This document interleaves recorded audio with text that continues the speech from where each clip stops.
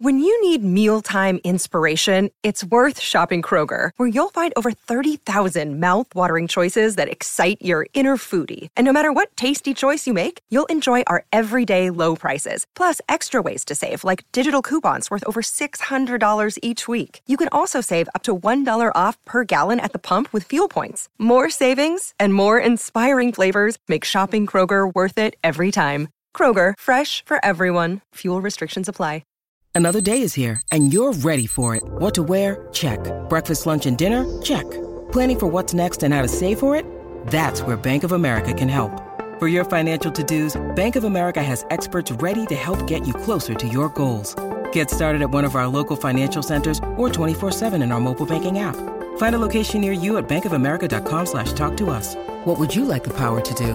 Mobile banking requires downloading the app and is only available for select devices. Message and data rates may apply. Bank of America N.A., member FDIC. With the Lucky Land Slots, you can get lucky just about anywhere. This is your captain speaking. We've got clear runway and the weather's fine, but we're just going to circle up here a while and get lucky. No, nothing like that. It's just these cash prizes add up quick. So I suggest you sit back, keep your tray table upright, and start getting lucky. Play for free at LuckyLandSlots.com. Are you feeling lucky? No purchase necessary. Void where prohibited by law. 18 plus terms and conditions apply. See website for details.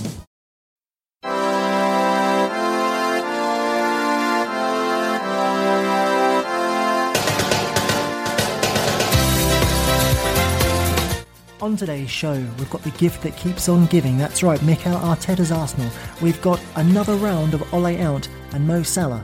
Myth or legend?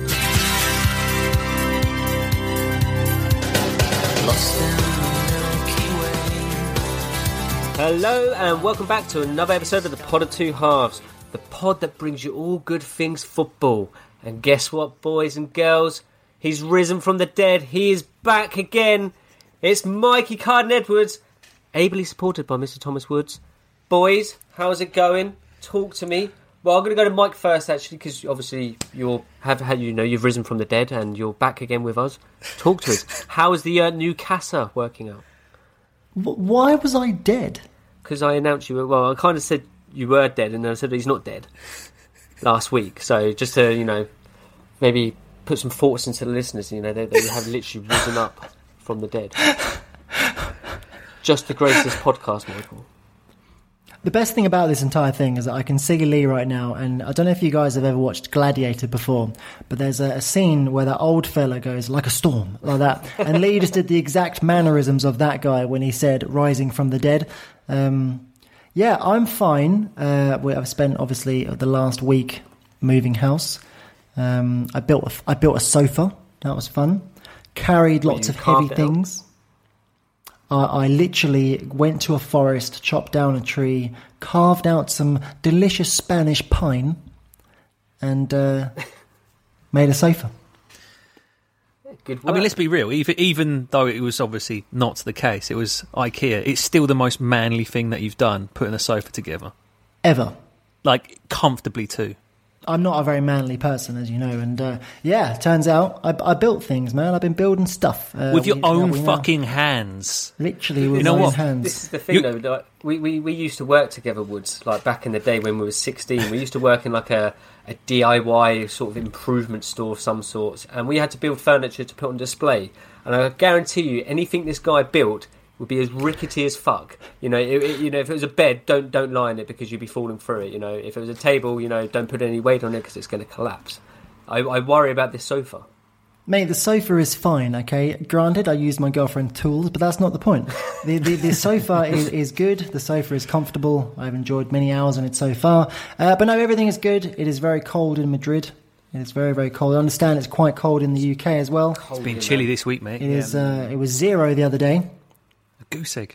Big fucking goose egg over here. But no, I'm good. I'm very happy to be back on the show. I'm very happy to be back in your lives. We've obviously had quite an eventful week. I was sorry to miss the Diego Maradona special.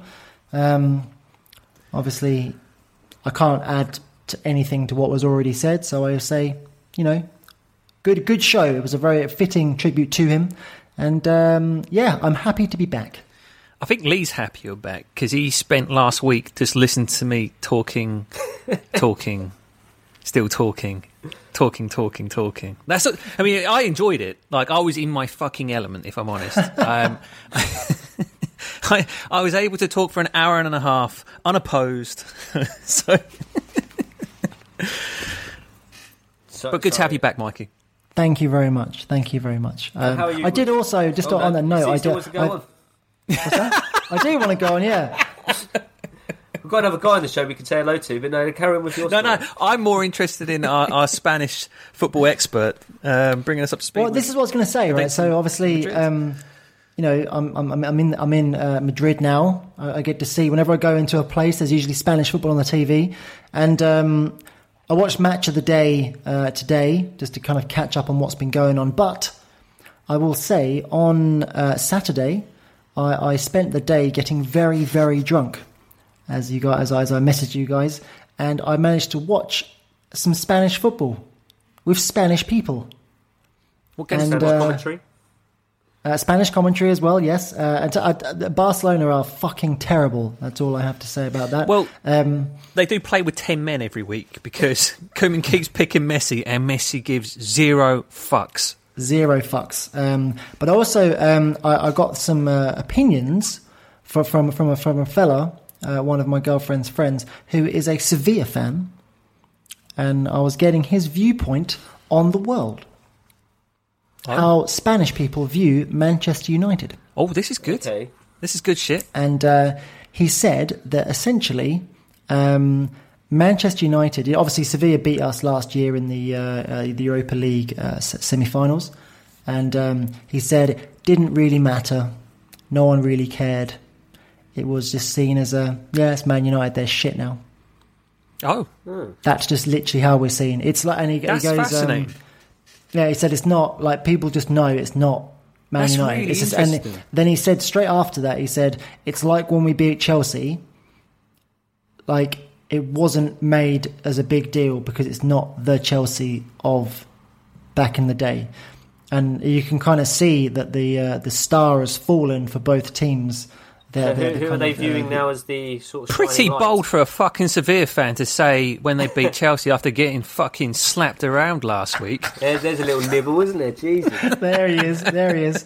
He also did say, out of interest, who is there now? Like, who are they looking at as the shining light of? It's got to be Liverpool, hasn't it? Right? He views Liverpool as the Atletico Madrid of England. Wow.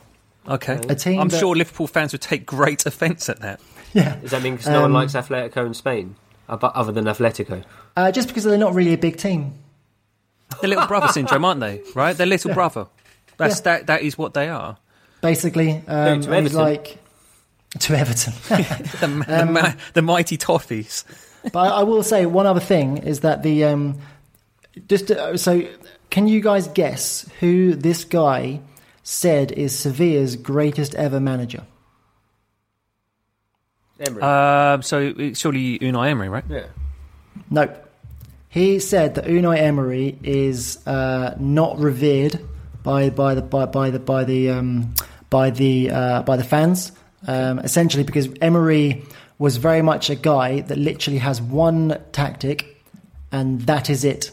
And he said that Emery struggles to change the course of a game. Really, really, really struggles to change the course of a game with anything he does from the substitutes bench. He has no idea what to do. He has one tactic, and that is it. Doesn't rate Emery whatsoever. Fascinating. Isn't this a guy that delivered? Was it 3 Europa Leagues in a row? Was it? Do you want to know who obviously he loves? I'm interested. So he loves Lopetegui. Okay. And why he loves Lopetegui is because he shares the same qualities as who Sevilla basically think is their greatest ever manager, and that is the ability to bring a player off the bench and for that player to change the game. And he said their greatest ever manager is Juan de Ramos. Oh, yes. Of course, Juan de. And I was like, the Spurs guy. And because that's, of course, who we'd recognise him as, isn't it? Exactly. Yeah. And I just found these little... I was talking about football all evening, and I found all these little things very, very amusing. Just kind of like the views of English football from someone who obviously doesn't watch English football at all, really. And it's just, it's very, very amusing. But I did enjoy watching Barcelona get beaten because they are fucking shite. Yeah, I mean, Ronald Koeman.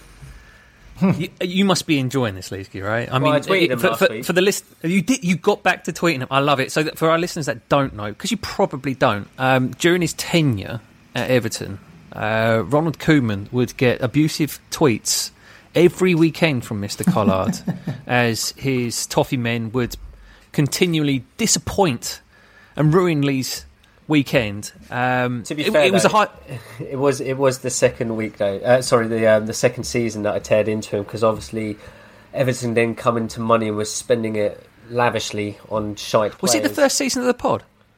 No, it was the season before. Season before, disappointing, because it would have been good. It would have been good. Yeah. Well, we're already running over time. Sorry. Do we say hello to Woods? We should say hello to Woods. Woods, are you all good? I'm here. I'm good, mate. Look, how can I not be, right? Good week. Battered some Spanish team I've never heard of 4-0 midweek. And then also battered Leeds as well. Look, it's a good time, right? It's a good time. And as if people that do follow the Twitter profile, which I would recommend you do, I pointed out to Leeds fans who obviously were building up to an important match against Chelsea because of the rivalry which stems from the 60s, 70s, and obviously a rivalry that was born between Frank Lampard and Bielsa during the championship season that Frank was there. That Frank Lampard is actually bigger than Leeds United. So that was a good one. I did see this. I'm also, just whilst we're talking about our Twitter account, I'll keep getting messages about Pure Gym. Can we stop using our account for that? So yeah, what it was, I froze my membership because I'm like, I ain't going to no gym. I'm not going to a fucking gym while there's a pandemic on, and they took my money. And it's because I use it effectively as my personal Twitter account at this point. It's all good. It's amusing just getting those messages come through. It's like, he's trying to freeze his membership again. It was frozen, and then when we went back into lockdown, something must have triggered that. Basically, they freeze all memberships, and then because obviously it all restarted on the 2nd of December. I was expecting... Viewers are loving this right now. Yeah, I know. Boring. Anyway, it's frozen. It's fine. Well, move on. The listeners are here to hear Mikey obviously come back, and there's no better place to start for that, to get him riled up and all sort of, I don't know. To be fair, I'm going to say angry, because he's one of, like, a smugness, because he's called it from the outset pretty much. So, obviously, Arsenal played Tottenham in the big North London rival derby this weekend. Obviously, London rivals that they are. Jose done a job on them, essentially. Done a classic Jose, scored 2 good goals on the counter, and they won 2-0. Arteta, he's that pressure is building. He must be feeling some heat now. Mikey, obviously, we've got your back. You missed out kind of last week on our ramblings about Arteta. I'm sure you're going to... Well, you can't wait to probably get stuck into him now, even more so after another defeat. My first task will be to get to know the players better and get them playing the kind of fast-flowing, attacking football that Arsenal supporters around the world want to see. Fast-flowing football. Fast-flowing football. They've scored 10 goals in 11 league games. Only Burnley with 5, West Brom with 8, and Sheffield United with 5 have scored fewer goals than Arteta's side, and they all sit in the drop zone. They appear to think that the way forward is crosses. Now, we all remember a fair few years ago under David Moyes' boys, the famous Fulham game where we crossed ourselves to death. How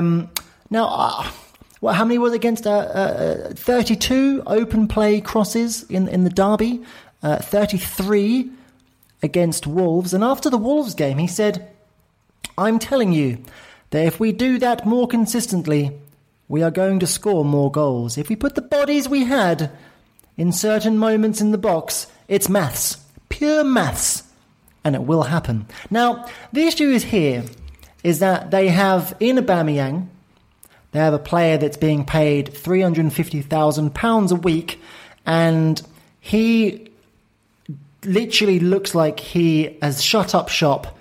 He doesn't want to be there. I mean, I've never seen Aubameyang head a ball in his life.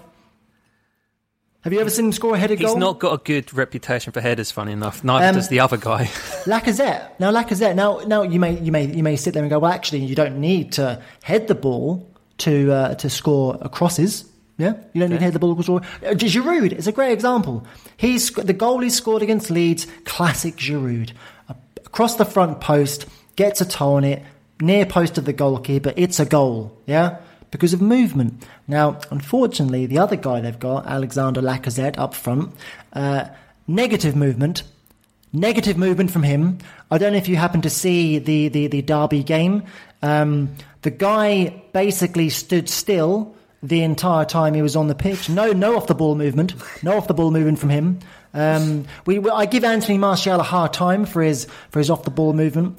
I would suggest that if his off the ball movement on the Football Manager scale is, say, 12, 11. Alexander Lacazette is about a 3. So essentially, at the moment, we're getting balls out wide. Okay, and the reason why the ball is going out wide, let me just say this very clearly now. The reason the ball is going out wide is because they're running out of places to pass it.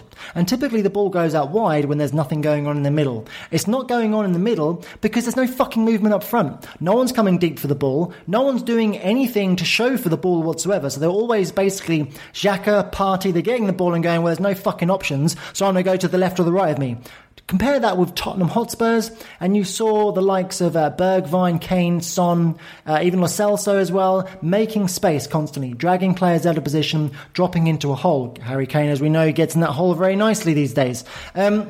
Arsenal have literally none of that because there is literally zero movement going on up front. And that can be shown in another stat I've got. Would you like to hear this stat? Because I have another stat. The stat, of course, is that Arsenal average 55.5 passes before taking a shot. Obviously the highest in the fucking league. And it's by 55.5 passes before taking a fucking shot. Am I right in saying that like the second worst is like 45, something like that? You would be correct in saying that, yes. So it's worse by a distance. Am I right in thinking that Chelsea and Everton are in that top 5 though? Yes, I think so. For passes before goals. Because I don't know if you've heard, guys, but modern football is all about quick transition. That is because why teams are very rigid Liverpool in terms. Yeah. Exactly. Now to carry on, because obviously we say that, one of the things that Arsenal fans like to tell you, they won the passing, but we won the passing. Well, you may have won the passing, guys, but you're not winning the shooting, you see, because on average, Arsenal seem to create 9.5 shots per game, which is the joint 4th lowest in the top flight, with only Crystal Palace 9.4, Burnley 9.2, and of course Newcastle 8.5, averaging fewer shots per 90 minutes. And if you're paying £350,000 a week for Pierre-Emerick Aubameyang, you spend, how much do they spend on Lacazette? A good 40 odd million pounds? It was 50 something. 50-something million pounds, incredible. And obviously, and somehow Willian is just robbing a living out there. How much is he on a week? I mean, they say £100,000 a week, but I think with everything else, I think it works out closer to 150 plus. I think it is, isn't it? Exactly. Now, if you've got those guys in your team, you'd probably want them to be having more shots per game, but it gets better.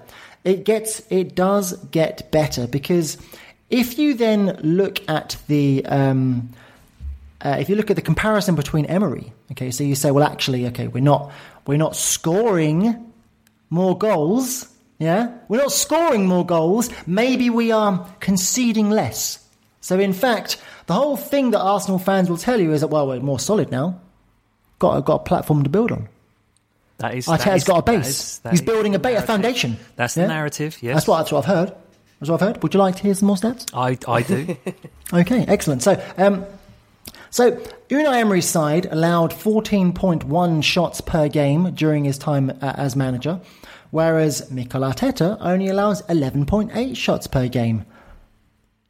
Did mine ears deceive me? Is that an improvement? That is an improvement. That is an improvement, isn't it? That's good. It's looking great. However, if you were to deep dive into the two managers' statistics, it shows that actually Premier League rivals are more likely to score against Arsenal's current side, managed by Mikel Arteta, the Lego man himself, rather than Emery's, because opponents were likely to score with 9.8% of their chances against Emery's Arsenal side, whereas against Arteta's Arsenal side, they're likely to score with 10.8% of their chances. So what that tells you is maybe they're conceding less shots, but the shots they are conceding are of far higher quality. You got any XG against? I haven't got no XG, just because the last stat I'll leave you on, because it really is the greatest stat there has ever been, is since the beginning of October, Arsenal have had more foul throws than Premier League goals. And really, that's all we can really say, isn't it? Really, when it comes to that. Wow. Actually, no. I've got. That ain't my last stat. I've got more stats for you. Did you know that they say football is a game of two halves? I mean, we modelled our entire podcast around that concept, didn't we not? We did. Arsenal have had the fewest second half shots of any of the 92 teams in the PL/EFL this season. The whole football pyramid. The whole entire professional football league. And now, if we go along, I would like to look at Granit Xhaka. The baller. A man reborn, you might say. Yeah. Well, when he joined the club in 2016, 2017, quite a long time ago, isn't it? He's been there a while. We're all a bit surprised, aren't we? So his key passes per 90 minutes, he would make 1.26 a game. Yeah? Mm-hmm. Deep line defensive midfielder, a guy that was a transitioner, you would say. The next season, 1.07. The next season, 1.43. Wow, it's getting good now. Then it goes 0.55. Okay. Do you know what it is this season under the freedom-loving Mikel Arteta? Where they've got this fulcrum in defensive midfield to quickly transition the defence from attack to these high-paid strikers that they have and all this money. He is now on 0.13 key passes per 90 minutes. Could we argue a couple of things there with Xhaka, though? Obviously, you've highlighted one in terms of the movement in front of him. But the guy is he's been on a downward trend ever since he's been at the club. Like, his confidence, and his positioning in terms of where he is on the football pitch has always kind of regressed anyway, along with his ability, I feel. Look, I mean, there is highlighting. The one thing I would say, right? The one thing I would say about this entire Arsenal thing, and I apologise, Woods, that I've completely steamrolled this entire segment. Just because I've embraced it and enjoyed it. Fucking Arsenal, mate. It amuses the shit out of me. You sent over something really interesting earlier on, and that was to do with Aaron Ramsey. Yes. Quick stat attack for you. The last stat of the day from me, hopefully. Aaron Ramsey's last two seasons at Arsenal, 17 goals, 20 assists in 4,637 minutes. So basically, he was giving you a goal or an assist every 125 minutes. Okay? Goal or an assist every 125 minutes. Okay? Arsenal's entire midfield, since Aaron Ramsey left the club, is a goal or an assist every 626 minutes. It's damning, isn't it? There's two things this means. Okay? It means that the players that are at Arteta's disposal aren't very good. Okay? Mm-hmm. Yeah. Or it means that he's got them playing dog shit football. I think it's a mixture of two. Well, you combine the two. Personally, I think it's a mixture of the two. I don't think the squad is very good. They've got a lot of youth in there. But they've made baffling decisions in the boardroom level. Why they signed Cedric? Why they signed David Luiz? Why they didn't let Ainsley Maitland-Niles go when I think Wolves wanted him for £15 million, a guy that now doesn't get in the team. Why they're spending that much money on Willian. Why I can understand them giving Aubameyang the contract because the fans would have fucking wanted Kroenke's head on a pike. You know what I mean? Mm-hmm. On a pike. We'll go with pike. Sounds Pike's cool. good. That's right. Yeah. These decisions. Thomas Partey's a great bit of business, right? However, how fucking ever? Why did no one else go for him at the price he was at? That's always been in the back of my mind a bit. I mean, I've said my piece about Thomas Partey. I've never witnessed this greatness that Arsenal fans would have you believe. I think he's a fine player, but I don't believe that he's the second coming of Patrick Vieira, as some people would have you believe. I've got one last thing to talk about with Arsenal, and it's the same thing I sent you guys through the other day, and I would like you guys to answer me the questions that I'm going to pose to you, okay? So, what is the most appalling atrocity committed under Arteta's rule? Okay? Mm-hmm.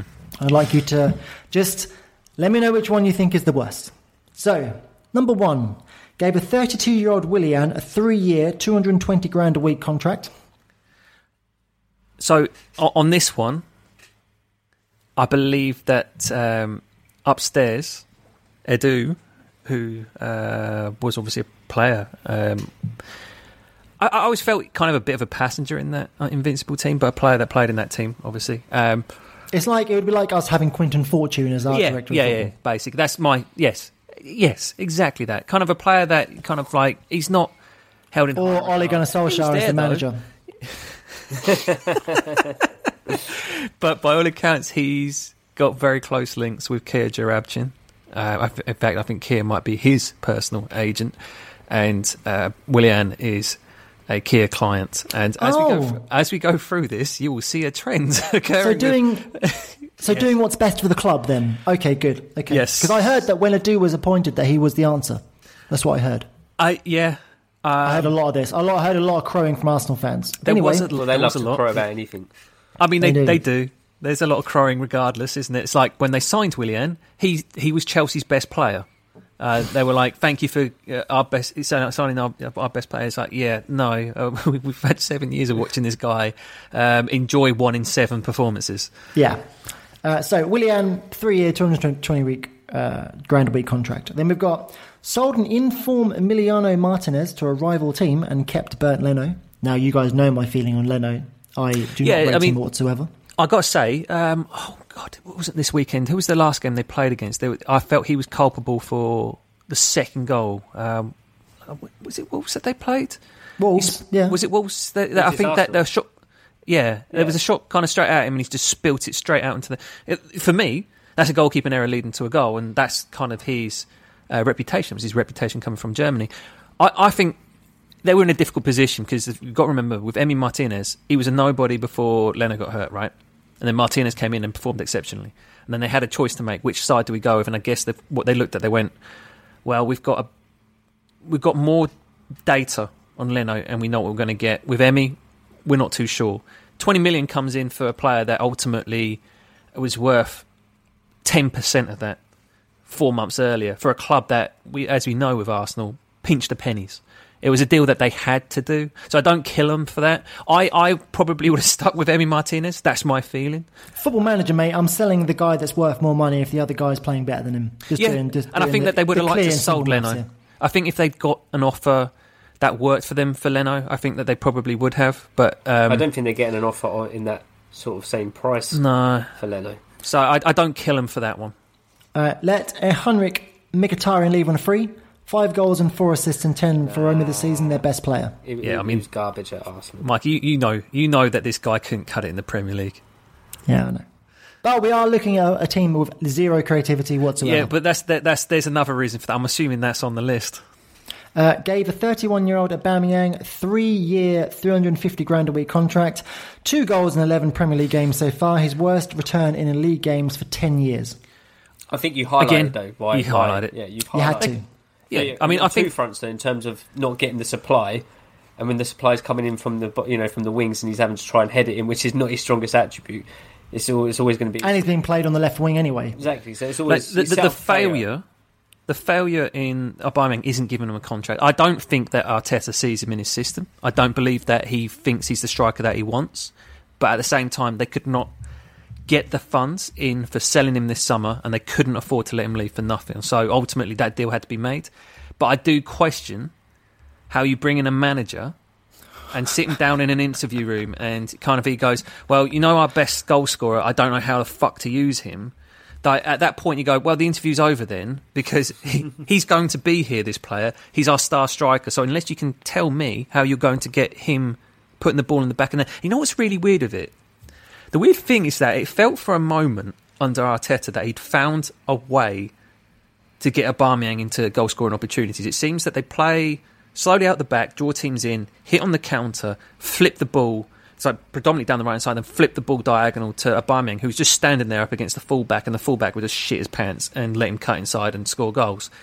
I think what's happened there is that teams have gone, well, this is easy to defend against. Don't leave the fullback on his own. Yeah. And now they're dead. And the thing is that with Aubameyang, for all his qualities, he's got no ability to beat a man. No. None. FYI, Manchester United 2-0 down after 27 minutes. Hey. Oh my God, next one, we've got a re-signed Ceballos on loan at a cost of £6 million, despite having presumably never seen him play. Ceballos looked finished. Like, he didn't look like... And then he had a strong end to the season, I think you could argue, under Arteta, where they... Grey hair. He's obviously cut it all off, mate, as well. Maybe that's what's going on there. Ceballos is a strange one, because obviously he was very highly regarded, coming off a strong, I think... was it a European Championships? So there was quality known there. It's 3-0.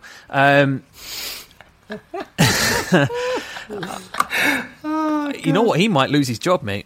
Oh, let's hope he might so, actually lose his job. Let's hope so. So this might be the evening that Mikey gets his Manchester United back. I found it bizarre, but I kind of think what's happened is this window wasn't optimal for Arsenal to go out and get players because of the financial situation they were in, and then they obviously went, well, bring a warm body back. So I'll rifle through these next few. Resigned David Luiz for another year. Signed Cedric Suarez on a permanent basis after he managed to play 250 minutes of football during his 6-month loan spell due to injury. Favours to agents, both of those two. Has deliberately started Granit Xhaka 39 times since taking over as manager. Hasn't taught Hector Bellerin to do throw-ins. Well, he also hasn't taught Hector Bellerin how to cross a ball. And considering that's their most attacking weapon at the moment, yeah, slightly worrying. They've created the fewest chances in the Premier League this season, despite having the aforementioned money spent on the attackers, or can literally find nothing to do with a World Cup winning 350 grand a week player. Yeah. I think this is such a derelict of duty. I think they should bring criminal charges against Mikel Arteta for this. What he's doing is a crime. It is a crime against football. It's a crime against justice. It's a crime against humanity. Okay? I am disgusted with how little respect is being thrown around to Mesut Ozil. The guy, you know what you're going to get with him, all right? He doesn't move very fast. He doesn't do the most amount of defensive work. But when you are an up team like Arsenal, when all you have is basically a bunch of cloggers, they can do the work for him. You answered your own question then in terms of what's the most damning. Is that one? We touched on it with Aubameyang. When you sit down in an interview room with a new coach and you go through what the plans, explain to us how you see the team. We say about getting Aubameyang playing, but number one is how are you going to get our £350 a week star man performing to the levels that we need him to justify that price tag that we're paying him.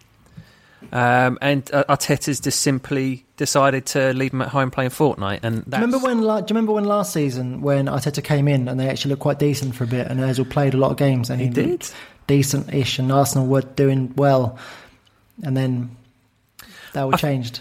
I think Arteta's a weird one. I think his personality is slightly strange. I think we touched on this last week. I think he's a bit of a tin pot dictator, right? I think that he likes to be the guy, and I think he thinks... Remember when Steve McLaren ditched David Beckham? You know what I mean? When he came in, he was like, I'm going to make a stand here. I'm going to make a big impact. David Beckham, you're no longer playing for England. And it went to shit, and he had to go back and beg Becks to come and play and try bailing him out to get to the European Championships. I kind of feel what he's done here is he's come in and gone culture, and he's trying to forced this stance, and ultimately he sees Ozil as being this anti-culture to what he wants, and he's made an example of him. So do you think? And I just think it's to the detriment. Do you think he will do a Steve McLaren and then actually call him back in the future? I think he if the might. run carries on as it is. Yeah. Come January, I think they can re-register him because he's not registered. Am I right? He's not. I heard he can't be registered until February. Well, Wow. Well, and that's fucking stupid, isn't it? He might not have right? a job It's then. so stupid. But I hear he's not off to the rule. Fenerbahce anyway, right? That's the talk. Is that it? Yeah. But it may well be too late by that point. I know the thing with Arsenal, they're in a horrible position because what do you do, right? You've brought in a young manager who has zero experience, right? You can point at going Ollie, Frank, and remember Arsenal fans were telling you that this guy was better than both of them. Now go have a look at the Premier League table, regardless of what your feelings are on those two. They're both at the top of that table. Mikel Arteta is fighting Burnley to stay in the Premier League at the moment. And this is the risk that you take with bringing in a manager who has zero managing experience. Thus, he has zero experience how to handle big characters, big egos, players, right? Because he wasn't doing that at Man City. Pep Guardiola was doing that at Man City. Like he said, he was the cone boy. And that's what I think we're learning here.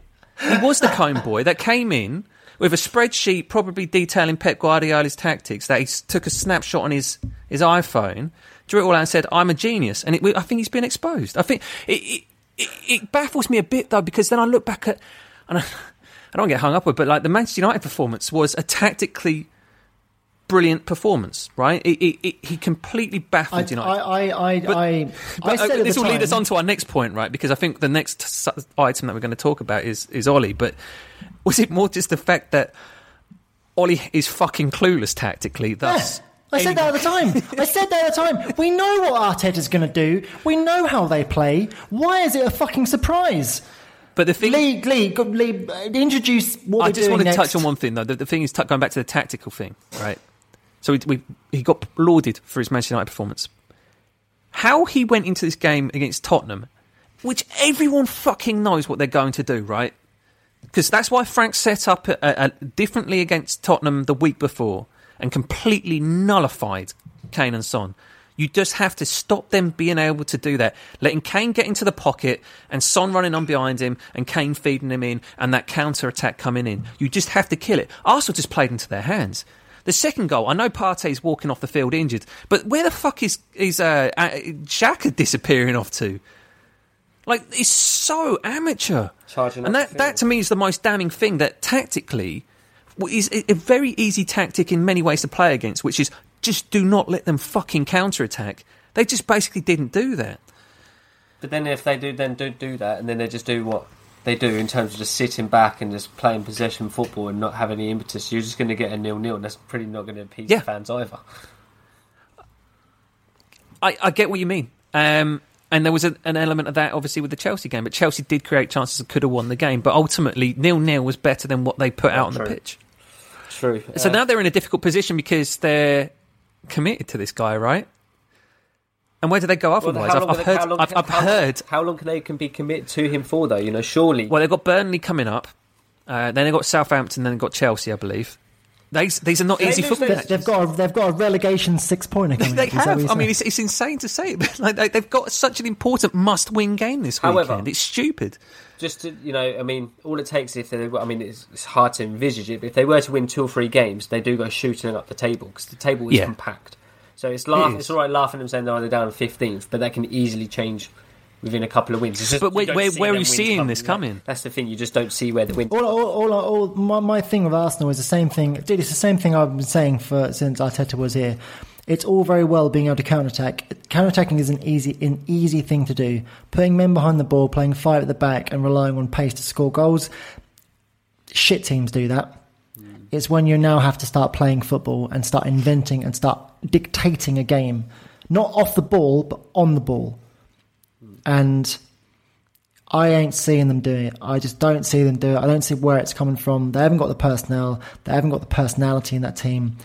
I just don't see what's going on. I don't see where it comes from. The gamble of being little Pep or Pep's, the teacher, learning from the perfect teacher, is just not paying off. That's the thing. That was the gamble, hoping that, they were going to get literally Pep Mark II. It was literally that, and by all accounts, he does interview well. My understanding is that he talks very well in the interview. That's how he's when he's in his interviews. He comes across very well. He's now starting to sound like a madman, though, because he's talking utter bollocks. You know what I mean? Like, now he's talking he is and it's like... chatting jive, mate. Mate, that's Roberto Martinez territory. But anyway, let's move on. Let's go from one inept manager to another. I say inept. The geezer, Ollie Solskjaer, I mean, he's losing tonight. Was it 3-0? Who are you playing by? So it's 2-0. The goal got disallowed. I didn't want to kind of... But it's 2-0. What are you doing? I thought... disallowed for offside. It was a VAR disallowed goal. We laugh and joke saying that you could be sacked, and obviously because there's a Champions League game. However, in the Premier League, I think is it 5 in a row now where they've come from losing positions to go on to win the games, and that obviously that's sustainable. Straight in there. Well, you probably nailed it on the head. It's not probably going to be sustainable, is it? You can't keep conceding goals, going down to teams, and expecting to dig a hole out and get out of the situation every time. So, the question that Woods wanted to ask was: are we not giving enough praise to Solskjaer, or is it his own fault for putting Man United in that position in the first place? Is it because is he just getting a bit? I got lucky? to answer this. Is he getting lucky? Because let's face it, right? We lost him last week. We didn't have him last week, right? So we've got to give the fans what they want. They wanted the Arteta talk. Now they want the Ollie talk, right? We're giving them what they want. It's a fair question, right? He's beaten Paris. He murdered Leipzig. He's getting murdered by Leipzig at the moment. That's irrelevant, right? That's not. It's not even half time yet. And if there's one thing we know about Ollie, is he's got that Uncle Fergie genes, right? He's got Fergie in his blood, mate. He's going to go in there, and they're going to have the comeback. It's set up perfectly. And we're all going to have to eat some humble. I mean, it was a genius move at half-time against West Ham, because what he did was he managed to not be 3-0 down despite the fact they should have been 3-0 down at half-time, and then brought on Bruno Fernandes to bail him out, which is basically the tactic since January. Bruno Fernandes is the best player we have by 1,000 million miles. He's the reason... I love Bruno Fernandes with all of my heart, but he's the reason that Ole Gunnar Solskjaer has a job. It's true. I've never been more conflicted in my life. And the thing is with that, though, as well, is that you've criticised him in the past, Solskjaer, for keep playing Fernandes every week and basically run him into the ground. So he does finally give him a rest, so you can't blame him for doing that. No, I don't blame him for doing it at all, but it just goes to show we've got one guy in our dressing room who almost refuses to be pigeonholed. You know what I mean? He sets his own standard. He doesn't conform to what's going on around him. We've got one player that does that. Maybe Cavani as well. And it shows as soon as you take out the leader that is Bruno Fernandes, the rest of the team just goes to absolute fucking pot. It's dog shit, mate. We were utterly gubbins against West Ham. We were fucking awful. I think we were on 40 minutes gone. I felt fairly sober. By the time the second half kicked off, I was cooking. That's how to enjoy Manchester United these days, isn't it? I was like, garçon, Jack Daniels and Coke, please. Pardon. Because I think it's a fair statement, because I think that Manchester United are getting themselves out of these situations due to pure inspiration on Bruno Fernandes' part. Like, he's just such a high character individual that he's able to will United to results that they just simply don't deserve. You look throughout the season, they've had results which they just simply haven't deserved, and then you look at how have they managed to do that, and it's just Bruno Fernandes. Even Southampton, I know that Cavani got the 2 headers, but it was due to Bruno Fernandes. The game against Everton, where Everton were in the ascendancy at the start of the game, Bruno Fernandes was like, then enough of this shit, and then basically took the game over and then ultimately won the football match. It's Bruno Fernandes. And I know there's no shame, like, good teams have good players that are capable of moments of magic that make the manager look good, right? It's happened time and time again. It's ultimately why Tottenham are up where they are, because we talk about Arteta playing dog shit football. Mourinho's playing even worse dog shit football. It's just that he's got Harry Kane and Heung-min Son, who are 2 fantastic footballers. I enjoyed that a lot, Woods. I was wondering, he said Harry. Bitterest man in the living room. Look, I still love Jose. I'm not bitter about it at all. But I think it's more damning the first half performance, because it wasn't like he put out a poor team, right? You got Donny van der Beek, and Paul Pogba playing in midfield. You got Edinson Cavani playing up front. And we're not talking about for Van der Beek as well to actually make an appearance. Yeah, but the issue is that none of them looked like. But they didn't have a fucking clue what they were doing. And that's the damning thing, right?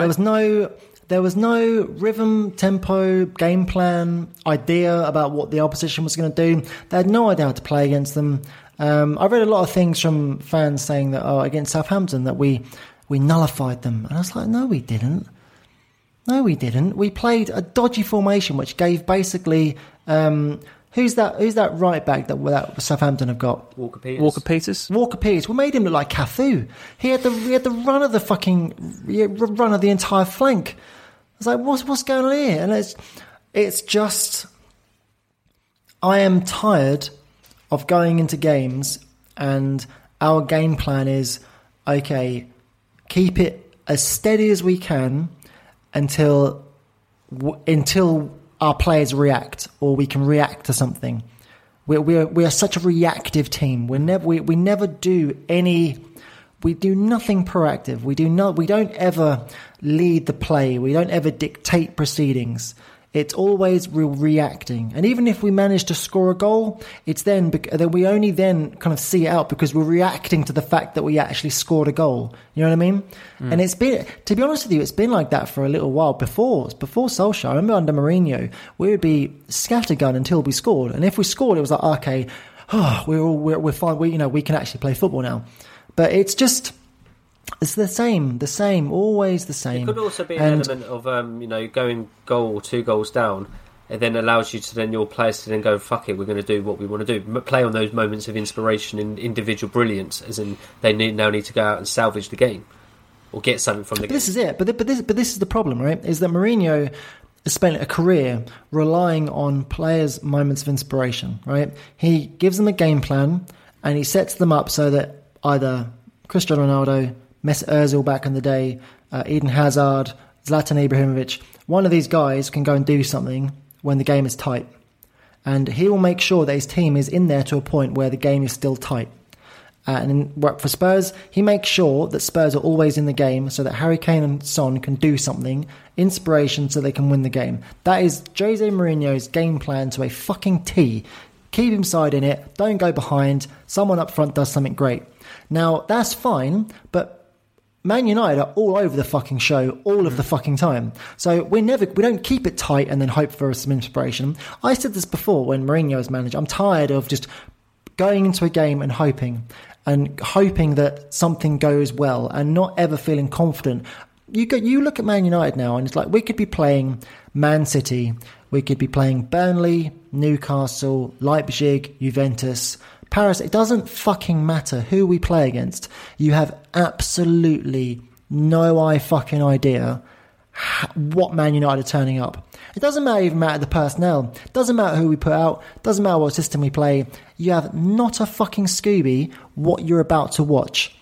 That may sound fun in games for the neutral, and by all accounts it is. Right? Yeah, it is. For a fan, it's fucking miserable because it's like, Lee, you know this better than anyone. You don't like getting your hopes up, right? No. You know me too well. Bruv, not a clue how to get... I don't look forward to Manchester United games anymore because it goes 2 ways. We watch them be utter dog shit and then scab a result, and then I have to hear Man United fans crowing about, oh, told you so. And it's like, okay, if that's what you want us to scab results all the time, okay. Or we play utter dog shit and lose... And then it's then you kind of get your hopes up a little bit because you think, right, that was dog shit. That was a miserable 90 minutes. But at least maybe it's not going to carry on too much longer. Until 2 weeks later when the pressure's really on, we then randomly play really well. And then he's safe again for the next fucking 3 months. That's the life of a Man United fan right now. And I will say, the result against Leipzig, people keep telling me that it was an incredible game. I said on this show after that game, that was a glossy... very, very glossy scoreline. And that happens with United a lot when we do score goals. Yeah, I think you said they down tools Leipzig. They gave us the majority of the goals from individual errors and mistakes. Yeah. And again, it was just we happened to have flashes of brilliance. None of it came from our own good play or tactical innovation. It was none of that. It was just, let's just hope that Bruno Fernandes does something again, or Rashford, has a shot and it actually goes in for a change. It's just... Yeah, it's miserable. Get him out of the Well, you're making club. up for that being away last week. What were your thoughts? On... Just how, well, like he's ranting about. On Solskjaer, look, he's basically, I'll summarise it like this. I hope he stays forever.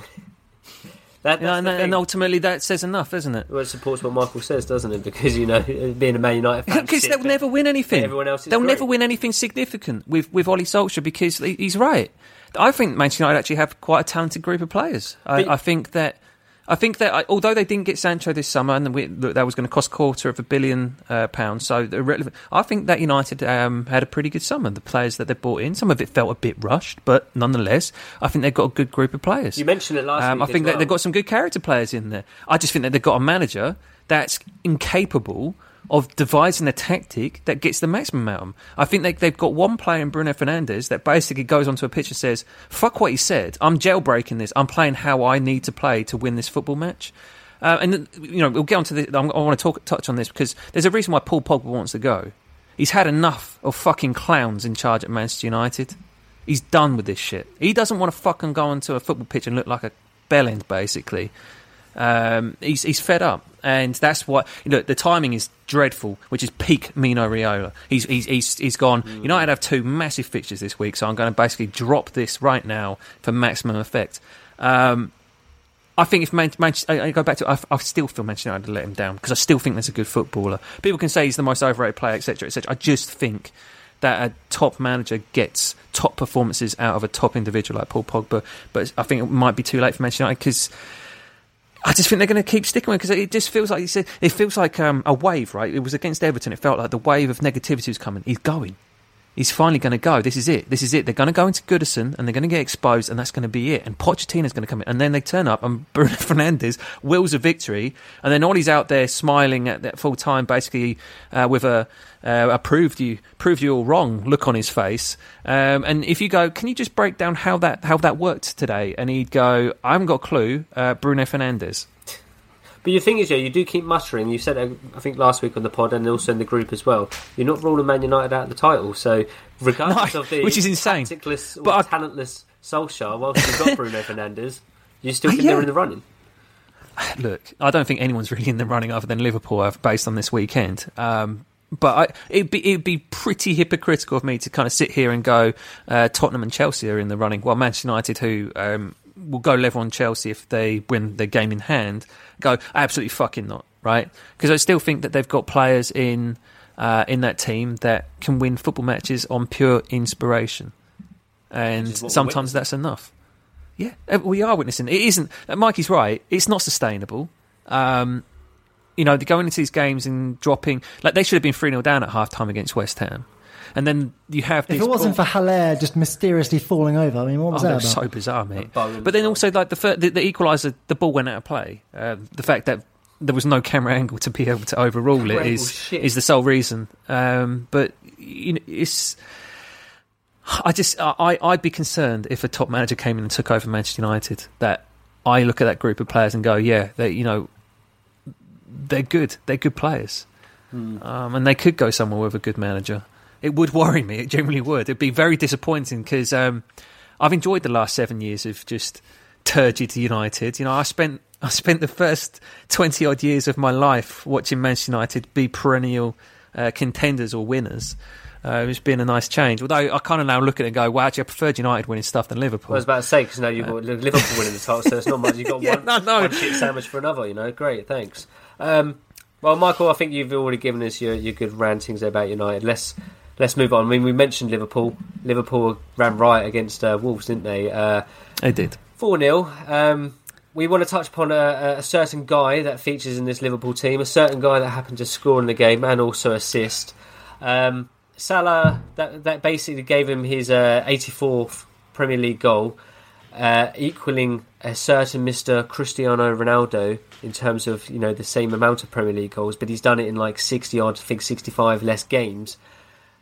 We obviously don't speak about Mo Salah at the moment in the same sort of realms of Cristiano Ronaldo.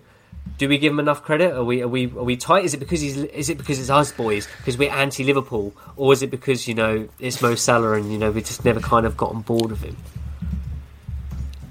I can't read. The thing is, I feel that I feel I've been overly critical on him. I've always felt that he's a player who profits from playing in a team that create lots of opportunities, and he's very gun happy. Like, he takes a lot of shots and scores a lot of goals. But then I kind of watched him a bit more this season. I'm like, actually, he's really good. That didn't happen. Like, he's Wolves. a really, really good footballer. Wolves, and I think that I've been guilty of underrating him. Sorry, I will let you talk. Yeah, no, go ahead, mate. I go ahead. Sorry. I completely agree, because I remember watching the game. It's the only game of football I actually watched on Sunday. It was against Wolves, and you're looking at Mo Salah. He took his goal very well on the back of some poor defending. But he didn't actually have that many sort of out-and-out chances in the game. But his all-round play, I thought, was really good. The way he brought other players into the game, his link play was decent. The ball, he set up a great goal as well. Like, the ball was a nice measured, sort of trimmed, but with a decent amount of pace into a dangerous area. You know, I just kind of, I know I've overstepped what you were saying, but no, I fine. completely agree. Like, I've probably got him with the same thoughts of that. He loves a shot. That's how he gets all his goals, especially in his first season at Liverpool. But yeah, I think this season he's not sort of getting as many chances, but he's still, I don't know, he's still being Mo Salah and scoring goals. But then also there is that other thing as well with Mo Salah, and that's his diving. Does that take away a little bit? Does it take a little bit away from him as well? Because he does flop hard. He does, but so does Harry Kane, and I'll sit here and say that Harry Kane's the best player in the Premier League. I do think that Salah probably gets more stick for his flamboyance in those moments than others. But then again, I also do think that he's probably got more highlight reel moments when it comes to throwing himself to the ground. So it's disappointing, right, with Salah. And it's disappointing with Kane. I get it, it's part of the game. It's how you win penalties. I do think it's more on the... I've got the loudest chair in the world, by the way. I'm sorry. I do think it's more on the officials to be able to see through minimal contact, throwing himself to ground, and not giving penalties for these decisions. So while the referees are giving them, it's hard to be overly critical of it. But I just think as a player, I think he's improved. I do think he's improved. You know, going to the question, where does he feature? Is he a Premier League legend? I think the problem for me to be able to say that is I'm a grown-up now, right? And a lot of these guys that I see as legends were people that I admired when I was younger. You know, you kind of go all the way back to players like Shearer, Cantona at the start of the Premier League, and then you go through and you've had players like Keane, Beckham, and Lampard, Gerrard, Scholes, all these players, and get to Cristiano Ronaldo, and then you start to become an adult and it sort of means less to you in a way. Like, you don't tend to be... I find it difficult to be able to put Salah into that group, you know... But then again, he probably does deserve to be... I don't think he's at the top echelon with like Thierry Henry legendary status. I think he's probably a tier below. It's probably harsh to in amongst with... Against, like, you know, we're comparing using this stat of Ronaldo, because Ronaldo started at, you know, his career at Man United. But is Cristiano Ronaldo a Premier League legend? Is he a Premier League legend? For Man United fans, of course. But we never saw his best years. We saw a season, I'll give you that, but then... He literally went on to dominate La Liga, whereas we never witnessed that in the Premier League. I mean, he said, I remember one season where he won the league for United, which seemingly felt on his own. He definitely had those moments. And maybe, again, it's because of how old I was when those moments were taking place, that they live with me more. You know, there's the Fulham game and the West Ham game that stick in my mind. Those important goals in games which mattered to them winning the title. And with Mo Salah...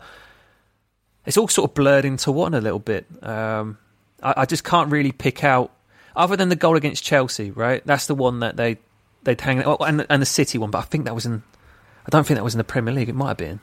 But those are the two goals that stick in my mind about it. I guess you could argue the United goal, the one where Everton they won the league. Yeah. I mean, the one that literally won him the Puskas Award. Yeah, it's difficult, isn't it? I mean, like I said, I probably wouldn't have him tier 1. I think he's tier 2, probably along with, I'm trying to think of comparable players. Would I put him on a par with Cristiano? I think Cristiano was a better player. I do. Well, we're talking about a guy that's... I'm talking about... I'm not talking about what came after. I'm talking about him at Manchester United. I think that Cristiano was a better player at Manchester United than what Mo Salah is at Liverpool. I think the game sort of evolved a little bit. I do think that Cristiano Ronaldo in that team would have been scoring mad goals as well, much as Mo Salah. I don't know what your opinion is, Mikey, of it. It's the difficult thing between Mo Salah is a system player. It's the system is the thing that makes the success for the most part for Liverpool. He's an incredibly talented guy, and he's incredibly good. I would agree with you in saying that he's in the tier 2. With Ronaldo, it was more of a Ronaldo.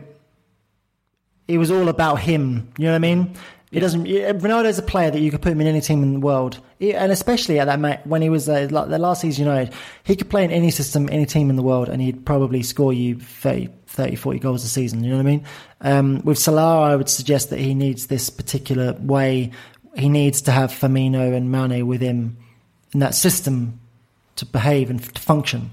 He's a very, very good player. I remember. I remember saying this in the pod about a year ago when I kind of said he's actually better than I thought he was. And that was a year or two ago, a year and a half ago. I was kind of like, he's actually quite good, isn't he? And it's disappointing because you don't want to admit it because...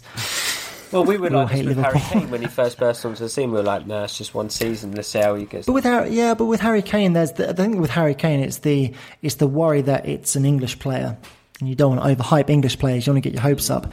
With Mo Salah, it's like you don't want to give him his due because he's the enemy. A Liverpool shirt, yeah. He's a Liverpool shirt. Also because of his time at Chelsea as well, where he was pretty average. Oh, he's pants for us, mate. He was garbage. There's always that. He's one for it, right? Because I kind of feel that what's happened with Mo, because of being a system player, Sadio Mane sort of, people were going, well, Mane's the better player. It's just because Mane presses. Yeah. I think that is literally what it boils down to. It's more of it's that I would rather have Mo Salah in my team than Mane, I think. Mane is really, really good. He's really good. But I think Salah has... I think he has a highest level. Yeah. I wouldn't put Mane into tier 2. Like, he wouldn't be in that group. And no, I don't even know if he'd be the group below, to be honest. Question. Who is a better Premier League player? Mo Salah or David Silva? Because David Silva is the other one where you're going to go... Yeah. I rate David Silva beyond belief. I put him up there as a tier 2, you would say, in the pantheon of Premier League greats. I really, really think David Silva is a genius little player.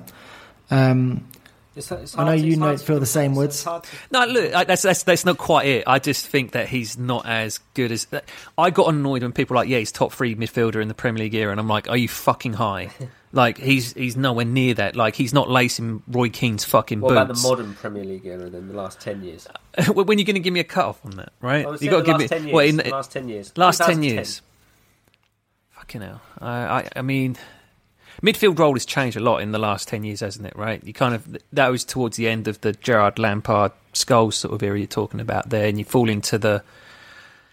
I mean, he's better than Fabregas, so... but I kind of feel like Toure was better than both of them. That's what I said at the time, is that I think Yaya is probably the most disrespected player in the Premier League era. Who would I rather have out of the two? Oh, the thing is, it's hard to... It's difficult. That is really difficult because I can't... The problem for Salah is, in the back of my mind is, I saw what he did in a blue shirt when he wasn't in a system that he thrived in, and it was fucking gubbins. And I look at Silva and I go, yeah, but if Silva came in, he'd be able to do what Fabregas was able to do. He can control a game, whereas I don't think Mo Salah can. But Mo Salah can come up with moments of inspirational genius and match-winning moments, ultimately, which is something that we said when we talked about Silva. He doesn't have that in his locker. He doesn't have many match-real moments, something that you really do remember him by. It's difficult. I think that... I still think the stigma of Chelsea still is on Salah. I really do, and I think that's why people kind of probably disrespect him still. Yeah, when Liverpool signed him, I laughed heartily because I was like, that guy's shit. Because it wasn't like he lit it up for Roma either. No, do you know my long abiding memory of Mo Salah is? Whenever I think of Mo Salah, do you know what image pops into my head? Him Ramos. going off with his arm. It's got to be Ramos. A smiling Sergio Ramos is what I think of. Yeah, but Mikey, that says a lot about us. Yeah. It says a lot about us that we kind of, all these moments for Mo Salah, and we're like, yeah, but the moment with Sergio Ramos. Yeah, it's a funny one, isn't it? I'll push you for an answer so we can move on. Yeah. No, I'm pushing you for an answer, you know. Are you putting Salah On what? or David Silva? David Silva. In Chelsea's team, I'd take David Silva. Okay. In terms of who's a greater Premier League player in the last 10 years, Mo Salah. So you sat on the fence here, essentially, is what you've done with it. Like I said, I feel with Mo Salah is that the stink can't get off him until he goes somewhere else. I can appreciate that. And you know, it's difficult if he goes to Madrid and he lights it up. But I could also see him going to Madrid and being Chelsea Mo Salah. You know what I mean? Or Madrid Eden Hazard. Yes, basically. You know, that's a better comparison. But all right, well, yeah, let's move. Oh, who would I have out of the two of those? Yeah, I mean, we'll be all day. I'm not sitting on that. Let's move it on. Let's do some predictions. At the beginning of the show, or before we started, the boys have had, I won't say heated words with me, but they've had words of frustration. We called out your shit, Lee. Basically, we called out your they shit. Want me to start the fact that you're lazy, exactly. mate. They want me to start writing down fixture or predictions, even though Michael wrote down those predictions and then never delivered the results. So, nevertheless, let's do some predictions, and I'm not going to write them down, but I'm going to have to listen back to the pod and then write them down, and as of this moment, we'll be doing predictions again. So, for the fantasy football lovers, we do have a game on Friday night. It's Leeds West Ham. Give me some predictions. It's bounce back games for both of them, isn't it? I think Leeds is really difficult. Like I said every week on here, they're the most entertaining team to watch. They still are, because they will be high intensity going forward and a potential car wreck at the back. Chelsea put up a ridiculous XG on them at the weekend. They probably could have scored 6 against them, apart from Timo Werner. Someone should check. Someone should check basically if there's some dodgy betting going on there, because some of that finishing, mate, was grim. One particular one where he contrived to actually not put it in the goal when he was on the goal line, and it was going in anyway. Yeah, it was bizarre moment. It does worry me a bit. Well. Talking about Chelsea when I'm meant to be talking about Leeds. But West Ham will be looking back at that United game and be wondering how they've managed to end up with nothing. Whereabouts is the game? It's at Leeds. I mean, West Ham have been in good form as well. They have been in really good form. The Man United game, they, as we said, you know, they could have probably been 2 or 3 up. Absolutely, and they'll have their moments against Leeds. They will, but I think Leeds are just going to run them into the ground. I think it's going to be. I think that will be the case. I'm going for a high scoring draw. I'm going high scoring draw too. Leeds need to start putting some points on the board a bit. They're a little bit perilously close to Arsenal at the moment and getting sucked into a relegation scrap. Okay, so what you're calling it? Are you calling it a Leeds then? I'm going to say Leeds. Okay. See, this is what you're going to have to. I'm having to write it down now. Ain't I? Anyway, move on. Saturday, 12:30. We've got Midlands derby, Wolves versus Villa. Villa didn't play obviously last week because of not because they had COVID. Villa, I'm going Villa. Wolves look done. No Jimenez, mate. Yeah, the loss of Raul Jimenez. Dude, the loss of Jimenez and the addition of Nelson Semedo. This guy is fucking awful. He's at fault for every single goal. He's terrible. He's literally got zero awareness. You know, you talk about your Football Manager analogy. Zero. It's a fucking zero, just mate. Fucking zero, mate. Get him. He's awful. Yeah. Give me Villa as well. An additional week's rest and Wolves in the bin. Okay, fair enough. I'll also join you because I think West Ham, Villa have enjoyed the week break. Speaking of breaks, Newcastle, if it goes ahead, 3:00 against West Brom. West Brom took a pasting against Crystal Palace. Fuck me, I hope it doesn't go ahead. They were West Brom. West Brom, well. Newcastle. What have we done to deserve this? Mentioning West Brom, let's have a quick thoughts on that penalty. The red card. Sorry, not the penalty. Yeah, the red card to Pereira. I thought incredibly harsh. I don't I don't see a kick. I don't see the kick either. I see a kick. No, I didn't see it. No, the thing with the Maguire one and even the Son one, you see a visible extension of the leg. I don't see it. I think it was a fucking laughable decision, to be honest, and it killed the game. It really did, because at that point, West Brom I thought was somewhat in the ascendancy. They were probably the better team up to that point, and going down to 10 men, they just completely capitulated. When you land on your back like that, there's a natural compression of your legs to there, and then they'll do this. I think he. That's all I saw. He knew what he was doing. I did not see a deliberate kick out. I think he disguised it quite well, because I don't think there's he's done a full extension, but he knows he's having a little stab. I don't see it. I just don't see it. I thought it was a piss poor decision, and I think it killed the game. I would do, so I can relate to that moment. Really, I can relate. No, dude, even if he had intentionally kicked out a little bit, the fact that they sent him off, the fact that's a rule where you can get sent off for that, I think it's just fucking dog shit, mate. It's scandalous that that's football now. Pussifies football, to use a phrase. Yeah, I think yes. I'm not sure the game will go ahead for what it's worth. Yeah.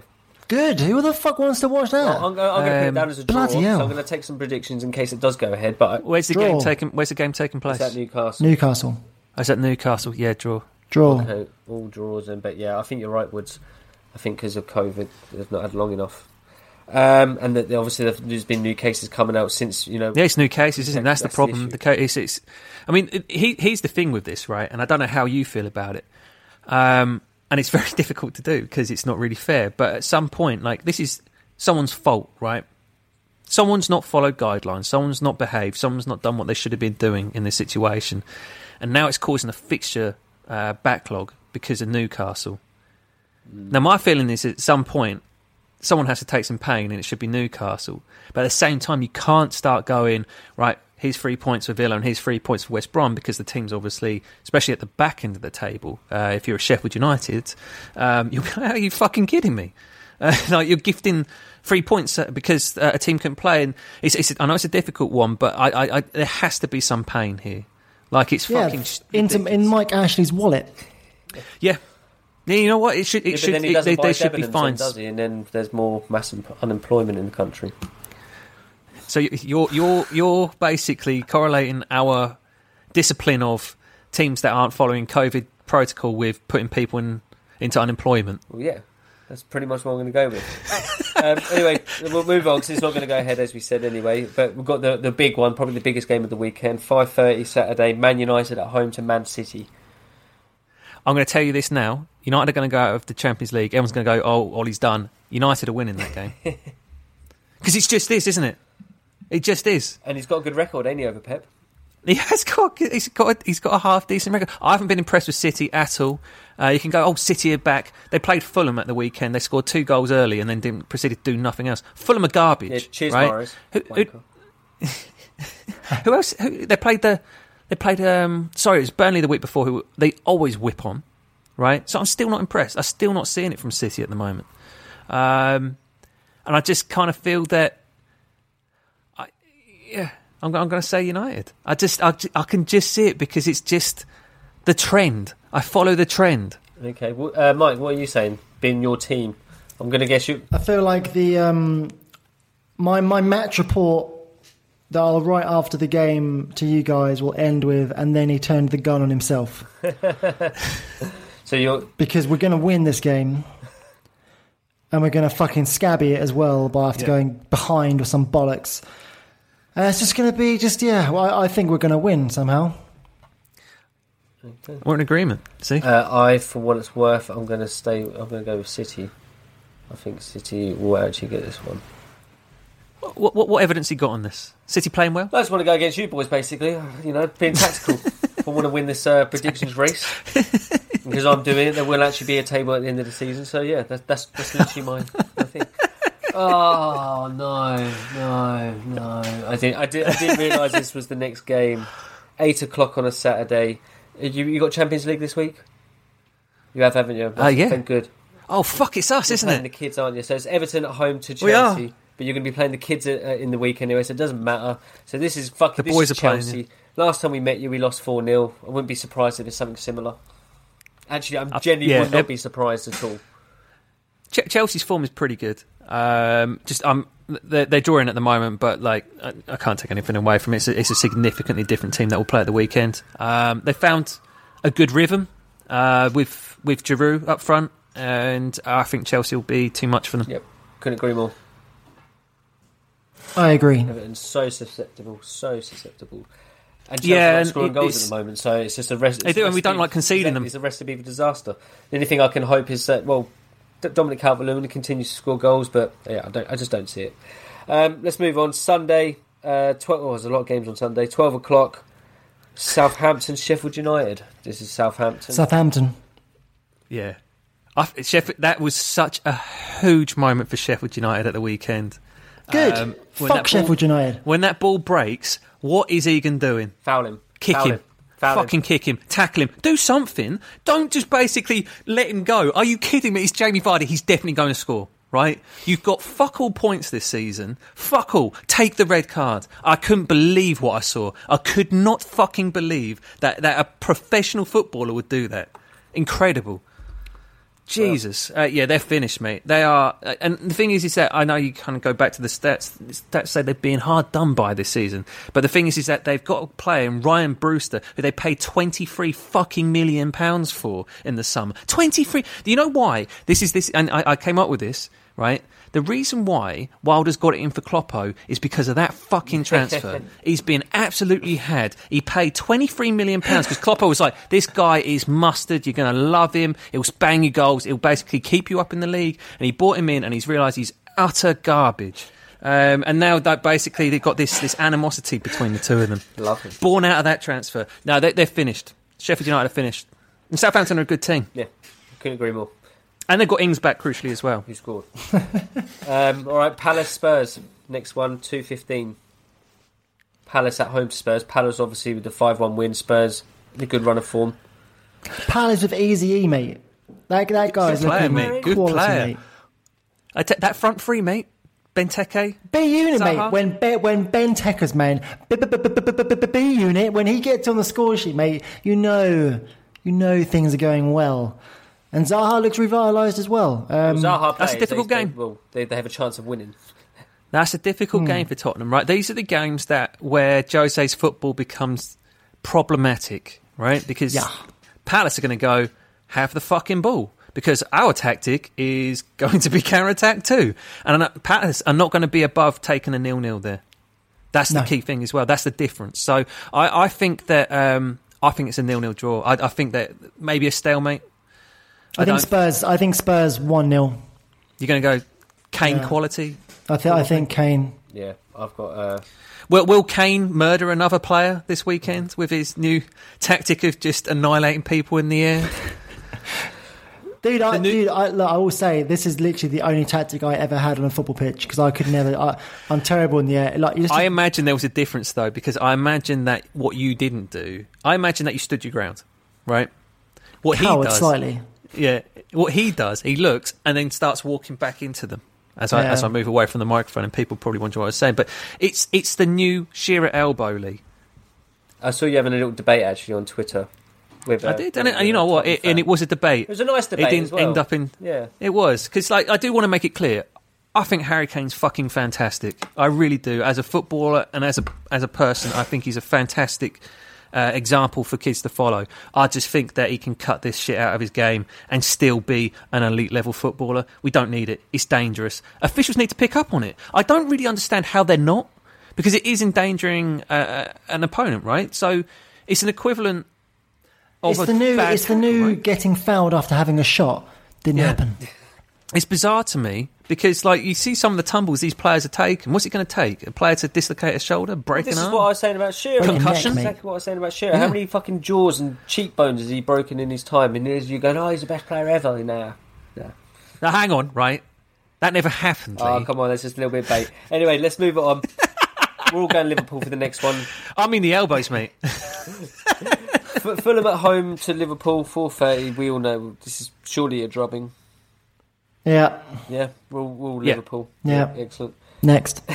So here's They're fine. They're, annoyingly, because we kind of look at the table at the moment and go, it's going to be a really good season because the Liverpool's injuries, they sort of come back towards the pack, and then Liverpool go and do what they did to Wolves, and they're going to start going on a run, and they're going to be gapping everyone by the time we get to the new year, and everyone's going to go, well, fight for second's fun. Hooray. Well, it won't be Arsenal fighting for second, and they've got the relegation battle or 6-pointer against Burnley on 7:15 on Sunday. 0-0, mate. Burnley don't score unless it's a jammy goal, and Arsenal, they ain't scoring. 0-0. 0-0. Burnley are set up to defend crosses into the box. This is it. This is how they play. Okay, boys, today, we just focus on defending them crosses. Heading it away. Yeah, this is going to be a stalemate. 0-0. Arsenal, Arteta will take the point. Another point towards safety. Okay, well, I'm going to give Arsenal a win. Just because I love Arteta. And also, we should mention Arsenal Fan TV. Oh, of course, he's ex-Everton, isn't he? Yeah, but then at the same time, if Arsenal do lose this one, or even if they draw, Arsenal Fan TV is just... Oh, it's been good, hasn't it? DT's little kind of stomp at the weekend, just stamping on the chair. It's that's a Michael Jackson music that slayed me. I was done. Is it Lee, the seething guy? Oh, yeah, I genuinely worry. Guy, right? I really worry about their families. I really do. He's had a couple of Stellas, because, mate, and you know you're in trouble with him. Yeah, that guy's seething about everything. Like he has just a normal conversation. He's seething, dirty bastard, seething. He's like, his mouth kind of goes over here somewhere, doesn't it? It's when last week when they lost, and Ty was like, we got a chance against Tottenham, and he just fucking flipped out at him, seething. And it's right, like to be fair. Ty. He was right. Of course he was right. But you know Ty is going to be that guy, right? Ty is like the anti-Lee Collard. He's overly optimistic versus overly pessimistic. Like that's him you, just though, raging at Ty. Together and they're just literally just poking. It's Robbie's just sitting between them, just counting the pound notes rolling in, mate. It's that video, isn't it, of it goes to Robbie, and he's just kind of daydreaming, and then he's thinking of a new Bugatti Veyron, and then he just kind of goes. It's the best video, man. But yeah, I mean, they keep on giving. It's good viewing, mate. It's good viewing. I was concerned for a moment that they might become an actual football team again, and that we'd lose this. But fortunately, I absolutely love it. I'm not ashamed to say I'm addicted to it. I love. It's must watching them. To watch an Arsenal game on. Yeah, that's the best one. Me and Lee used to do that, is literally put the Arsenal game on, get YouTube up live of their live stream, and just have them as the commentary. It's perfect. It's so good. It's just Ty with his yellow cards. He wants everyone booked. He does, doesn't he? It's so funny, man. It's just, I love it. The thing that I can't quite... Because the thing is as well, what really surprises me, in a way, is that they're grown men. Like, it's not like they're... like early 20s, kind of like football means more than it should do. They're like DT, like he's a 40-year-old man child. Yes, 40-year-old man child. It's just like it kind of when you sit there and go, oh, why is he so upset about this? With his behave cap. Yes. It's the best thing on YouTube, and it's by a distance. Brilliant. Look, credit Robbie. He's created a monster. Arsenal Fan TV is bigger than Arsenal at this point. Probably scored more goals as well. My favourite thing about Arsenal Fan TV is when they do proper like player interviews after the games, and they'll interview Ty, and he'll start off with Black Lives Matter, and it's just like, what are you doing? Like, it's like he played or something. He's quality though. Like he kills me. Like genuinely, he kills me just because. It's just like the full Arsenal gear. Like the headphones, the water bottle, the tracksuit top, the scarf in the winter. Him and Robbie everything. are wonderful because there's a genuine innocence to Ty and a genuine disillusionment with Robbie when Ty starts talking. It's just brilliant. Let's wrap up predictions. Leicester Brighton, last game. Leicester. Yeah, disappointing one for Brighton, wasn't it, against Southampton? Leicester. That was controversial, weren't it, on the penalty? I don't know. I didn't see it. What you say, Leicester? Yeah. Yeah, Leicester. Yeah. They're in good form. They're sneaky having another really strong season, aren't they? They're right there. I think, are they ahead of Chelsea at the moment? I think they might be. I don't see it with Leicester myself. They are... No, Leicester are 4th, Chelsea are 3rd, Southampton are 5th, Man United are 6th. Fucking hell, Southampton right up there. See, I feel Southampton are better than Leicester, but like I said, yeah. I'm not thinking Leicester. Leicester are exactly probably the same as what they were last year. I haven't actually looked at the numbers, but the XG doesn't lie over a season, which is why Spurs fans should be acknowledging that XG as a legitimate stat, and it does play out. Hit me up with some winners and chumps. My winner this week is football. Why? Because fans were allowed back. All True, big point, man. No, mate, it makes a difference, dude. It makes a difference. So good, mate. The genuine reaction when a goal goes in, and it's instant, and it's actually genuine. It's not like the goal goes in, then it's like button press.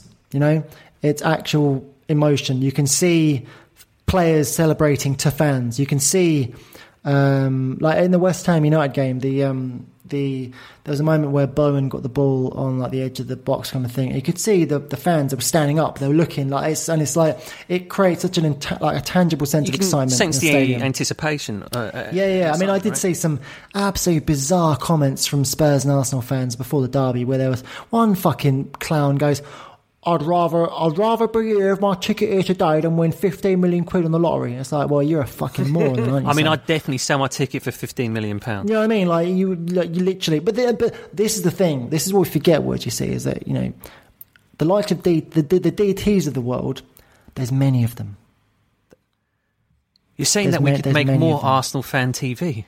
No, but they're across all clubs in the land. There's many people like this who are grown men who literally have the thought capacity of football, beers, woo. That's it. That's all they fucking care about. And it's, yeah, I mean, fair enough, but it's I feel for their wives. This is it, man. They're poor wives, they're poor children, horrible, neglected families. They're sitting there. Their wives sit there sweating, looking at basically watching Soccer Saturday in the knowledge that if their team loses, Saturday night is going to be a fucking disaster. Oh, wow. I thought you were going to go down some domestic abuse. I'm not going to go that way, mate. I'm steering clear of that. You're walking down, you're treading that path ever so lightly with deceiving guy and Stella. But anyway. But, no, my winner is football because fans coming back. It's nice. Frank Lampard. Shove that up your bollocks, huh? Yeah, Leeds fans giving it all. Stop crying, Frank Lampard. There's a bit. Look, in all seriousness, like Frank Lampard's had a good week. 4-0 against Sevilla was no joke. Exceptional performance, and then Leeds. I said on the pod last week he would have had that circled immediately because it did matter more because of the. I guess you could call it relationship between him and Bielsa, the relationship between him and the Leeds fans. It was a game that he would have wanted to win intently.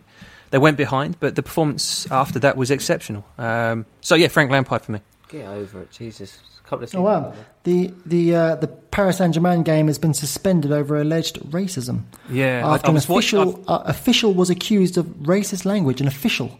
Yeah, I could see it kicking off. I couldn't see what was happening, and one of the guys on the bench was going mental.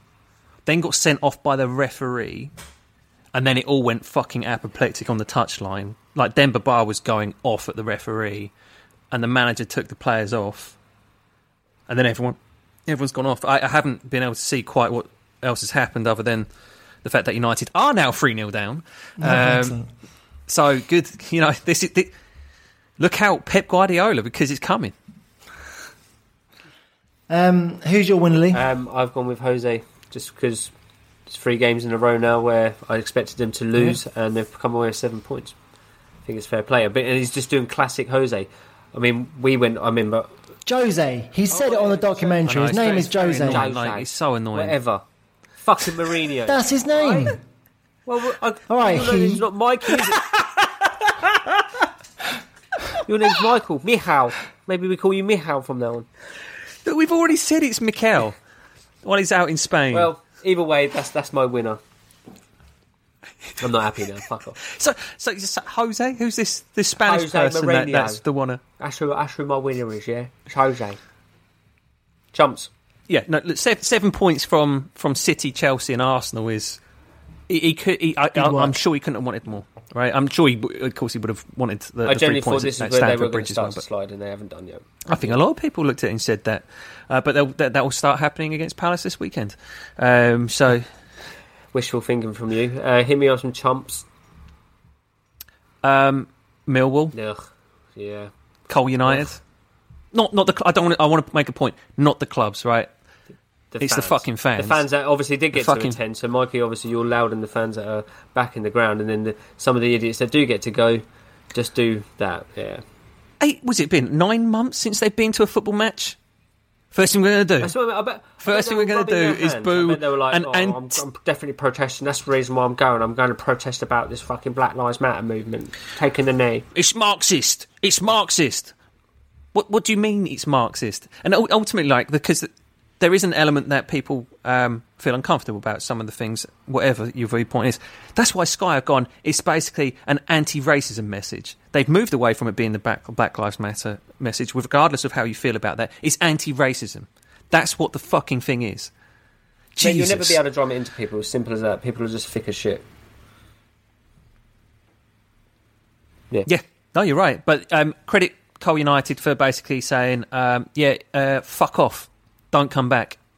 We'll give you your money to not come back. And I think it was interesting as well. The Millwall fans, the Millwall players are going to join with QPR, who've actually not been doing it because of Les Ferdinand, who's, in terms of taking the knee, he felt it was like being watered down. And I appreciate where his stance is on it, because I think there is an element that taking this knee is fine, but action, please. Because it seems that there's this is kind of where I feel. I'm like, it's all fine taking the knee and making this point. Where the fuck is the action towards what we're trying to do here? Where is the action? And I think that's where Les was coming from. I think I read that they were applauding the players tonight for taking a knee at Millwall. I think that's what I read. So, Mikey? My loser of the week is Matt Hancock for his crocodile tears this morning. That was shameful, mate. Shameful shit. Because, what happened? They told him William Shakespeare was the first man to have it, and he laughed. And then realised, oh, fuck, I'm laughing. I'm going to have to now get out of this by saying I was crying. And no one fucking bought it. Because the reason why no one bought it is Tories don't fucking cry because they've got no fucking soul. The only time a Tory cries... They have no empathy whatsoever. Exactly. The only time they cry is when they lose their fucking job. May only cried when she was booted, right? That was the only time we saw emotion from her. Same with fucking Cameron. Same with a fucking lot of them. Fucking crying on TV. Bullshit. No one was... I can't believe anyone was buying it. Jesus. No one's buying it. Are they? Of course, mate. Tory followers will love that. They'll be like, they'll try and see past it. They'll just stick up for him. Man of the people, Matt Hancock. But by the way, Juve are 4-0 up at Barcelona. Koeman, mate. Say it again. Said it before. Anyway, mine is... I was also toying with Millwall fans and / Cole United fans. And then also Hector Bellerin, just because he can't take a fucking throw-in, which is one of the most basic things in football. I mean, we call it football because you play with your foot. So I can appreciate that you don't use your hands as much. But literally taking a throw-in is something that you're taught... as soon as you start playing football, how to take a throw in. So the fact that he can't do it, and he's done 5 or whatever it is, he accounts for 31% of all foul throws this season. I'm a big. This is one of my big things. I fucking hate foul throws, and when it gets called out, great. And if it's Hector Bellerin, if you're being called out once or twice, if you're that embarrassed, just fucking go to the training ground and say, "Can someone teach me how to take a throw, please?" Because it's embarrassing for a professional footballer. There's YouTube instructional videos. Do it in your back garden. Yeah, do that then. So, yeah. I remember I'd had a Gary Lineker soccer skills book as a kid. It taught me how to do throw-ins in that. Maybe reach out to Hector on maybe I should reach out to Hector. Hector, I've got a book. I've got a book. Gary Lineker's book. I kind of get where your point is. I think his crossing's more criminal. But the more practice you'll get at doing that, surely you might get better. Do the maths, Woods. Do the maths, all right? Eventually they'll score a goal like this and he'll be vindicated. I tell you what, they're going to score a goal at the weekend in a 1-1 draw with Burnley, and he's going to come out in front of the cameras and tell them it worked. We've been threatening to do that. We've been threatening to do it, I told you. 42 crosses we had, one successful, but it mattered. Look. That's a sneak preview for next week then, isn't it? Anyway, should we look to wrap it up, because one is very hungry over here, having not eaten before the pod started, so I need to go and fill my belly. Yes. No, that's fine. Good. In that case, then we'll start to say our platforms for where you can actually listen to this. Yeah, you can find us on Podbean. Oh, Michael looks stumped now. He's like, "Oh shit, Podbean with my one." Stitcher. Oh, he's got a new one. Stitcher. I think you can anyway. Don't quote me on that. iTunes, Spotify. We're there, and as Woodsy alluded to earlier, he's always active on Twitter. Sometimes for a harsh debate, sometimes for a nice friendly debate.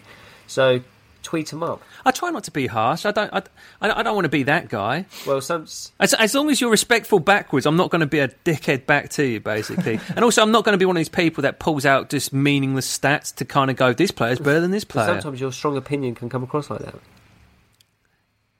Yes, maybe. Yes, it can. Yes, I'm aware. In that case, then let's start saying our goodbyes, and we will be back next week. So, goodbye from me. What? Arrivederci. # Ollie in. Fucking hell, man. Ollie in. Goodbye. Ollie in. Yeah? Goodbye. Not even getting an Hasta la Westa or whatever it is. Hasta la Westa.